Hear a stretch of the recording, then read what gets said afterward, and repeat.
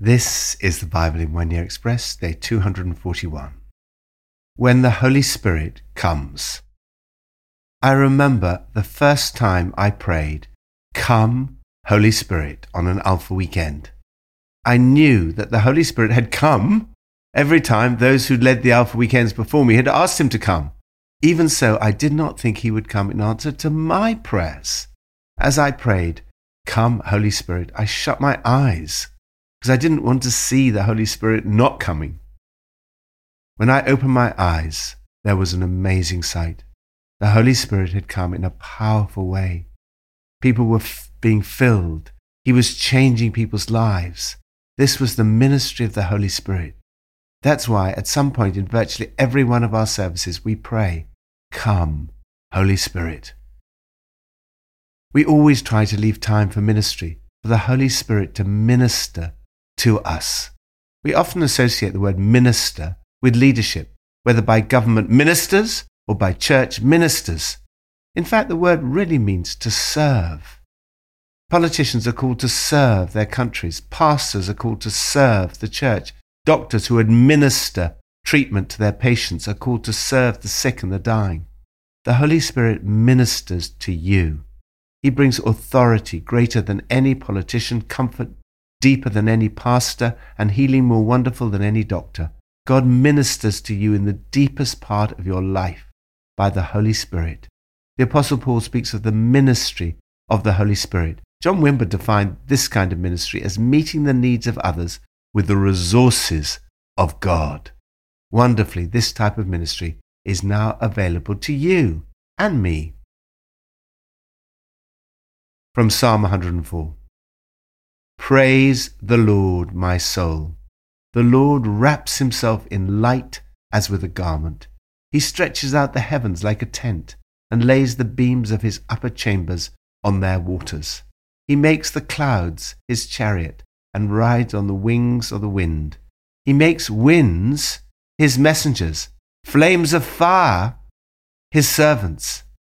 He makes grass grow for the cattle and plants for people to cultivate, bringing forth food from the earth, wine that gladdens human hearts, oil to make their faces shine, and bread that sustains their hearts. Ministry of wind and flames of fire. This is a marvelous psalm praising God for his entire creation. Everything that God has created is good. I love the fact that in addition to oil to make their faces shine and bread that sustains their hearts, he's made wine that gladdens human hearts. Of course, like every good gift from God, wine can be abused. The Bible often warns against drunkenness. However, wine, like oil and bread, is given by God for our enjoyment and to gladden the heart of human beings. Earlier on, the psalmist says, he makes winds his messengers, flames of fire his servants. The word for servants can be translated ministers. This passage is a fascinating Old Testament backdrop to the account of the day of Pentecost.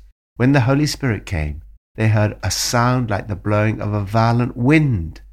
They saw tongues of flames of fire that separated and came to rest on each of them. Wind and flames of fire are God's ministers. They symbolize the power, passion, and purity of God. When you pray, "Come, Holy Spirit," expect God to send the wind and fire of the Holy Spirit, and expect the ministry of the Holy Spirit to be powerful and life-changing. Lord, thank you for the transformation in people's lives as they experience the power, passion, and purity of God. Come, Holy Spirit, and fill me today. New Testament from 2 Corinthians 2 and 3. But thanks be to God, who uses us to spread the aroma of the knowledge of him everywhere. For we are to God the pleasing aroma of Christ among those who are being saved and those who are perishing. To one, we are an aroma that brings death. To the other, an aroma that brings life. And who is equal to such a task? Unlike so many, we do not peddle the word of God for profit. On the contrary, in Christ, we speak before God with sincerity, as those sent from God. Are we beginning to commend ourselves again? Or do we need, like some people, letters of recommendation to you or from you? You yourselves are our letter, written on our hearts, known and read by everyone. You show that you are a letter from Christ, the result of our ministry, written not with ink, but the Spirit of the living God, not on tablets of stone, but on tablets of human hearts. Such confidence we have through Christ before God. Not that we are competent in ourselves to claim anything for ourselves, but our competence comes from God. He has made us competent as ministers of a new covenant, not of the letter, but of the Spirit. For the letter kills, but the Spirit gives life. Ministry that gives life. How can you bring life to others? In this passage, Paul describes himself as a minister of a new covenant, not of the letter, but of the Spirit. For the letter kills, but the Spirit gives life. First, through you, people smell the sweet scent of Christ. Everywhere we go, people breathe in the exquisite fragrance. Paul describes his ministry as being like that of a perpetual victory parade. When a king or general had won a notable victory, the whole city would turn out to welcome them home. They would bring with them the prisoners they had taken. It might well be accompanied by the sweet smell of incense. For some, the prisoners, it was the smell of death. For others, the victors, it was the fragrance of life. Similarly, we give off a sweet scent rising to God, which is recognized by those on the way of salvation. But those on the way of destruction treat us much more like a stench from a rotting corpse. Second, through you, people read about Jesus. The only Bible some people will read is your life. Paul writes to the Corinthians, your very lives are a letter that anyone can read by just looking at you. Christ himself wrote it, not with ink, but with God's living Spirit, not chiseled into stone, but carved into human lives, and we publish it. Not everyone can or will read books, but everyone you encounter can and will read your life. Third, through you, people hear about a relationship with Jesus. You should never say, I'm useless, I can do nothing. You are able, through the ministry of the Holy Spirit, to bring the good news of Jesus to others. This should give you great confidence, not self-confidence, but God confidence. Such confidence as this is ours through Christ before God. Not that we're competent in ourselves to claim anything for ourselves, but our competence comes from God. The Holy Spirit gives you not just a new start in life, but also a new life to start with. The Old Covenant was the one made by God through Moses. It did not have the power to make the people everything that God longed for them to be. Because the people could not keep the law that was written on tablets of stone, ultimately it brought death. The letter kills. On the other hand, the ministry of the Holy Spirit, written in your heart, is a ministry that gives life. The Holy Spirit brings a change in human nature. Never say, I can't change. With the Holy Spirit, you can change. It's the difference between a religion of rules and regulations, which ultimately none of us are able to keep, and a relationship with God through Jesus, which brings life, and life in all its fullness. Lord, thank you so much for this ministry, where time and again we see the Spirit giving life to people who were spiritually dead. Old Testament, from 2 Chronicles 33 to 35.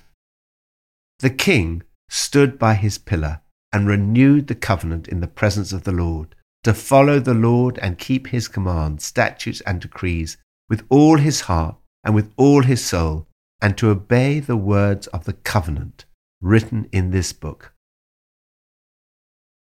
Ministers of a new covenant. Tim Keller defines a covenant as the solemn, permanent, whole self-giving of two parties to each other. It is a stunning blend of both law and love, a relationship much more intimate and loving than a mere legal contract could create, yet one more enduring and binding than personal affection alone could make. Paul writes, God has made us competent as ministers of a new covenant. He contrasts this with the old covenant. Here we see something about the old covenant. After Amon, who was an evil king, who did not humble himself before the Lord, Josiah became king at the age of 8. His faith came alive when he was 16 years of age, and he began to seek the God of his father David. He cleansed Judah and Jerusalem of all the bad stuff and scrubbed the place clean. He repaired and restored the temple. While they were doing so, they found the book of the law of the Lord, which had been given through Moses. By looking at the old covenant, they saw that they had not acted in accordance with all that is written in this book. God spoke to them through the prophetess Huldah. Again, here in the Old Testament, we see yet another example of a woman in a prominent position in ministry. In the hearing of the men of Judah, the people of Jerusalem, the priests and the Levites, Josiah read all the words of the book of the covenant, which had been found in the temple of the Lord. He solemnly committed himself to the covenant to follow God believingly and obediently, to follow his instructions, heart and soul, on what to believe and do, to confirm with his life the entire covenant. The old covenant was a good covenant, but it was written on tablets of stone. Even when the people did try to keep the law, it never lasted very long. The outward reformation lasted only as long as Josiah was there to enforce it. Ultimately, they failed to keep it. The law shows us our need for a Savior. You can only keep God's covenant when you receive forgiveness from Jesus, and by the ministry of the Holy Spirit, the law is written in your heart. Lord, thank you that we are ministers of a new covenant, and that your law is now written in our hearts by the Spirit, who enables us to walk in him and to minister in his power. Pippa adds, in 2 Chronicles 34 verse 3 it says, in the 8th year of his reign, while he was still young, Josiah began to seek the God of his father David. Josiah was 16. You are never too young to have a relationship with God and to have an anointing for leadership.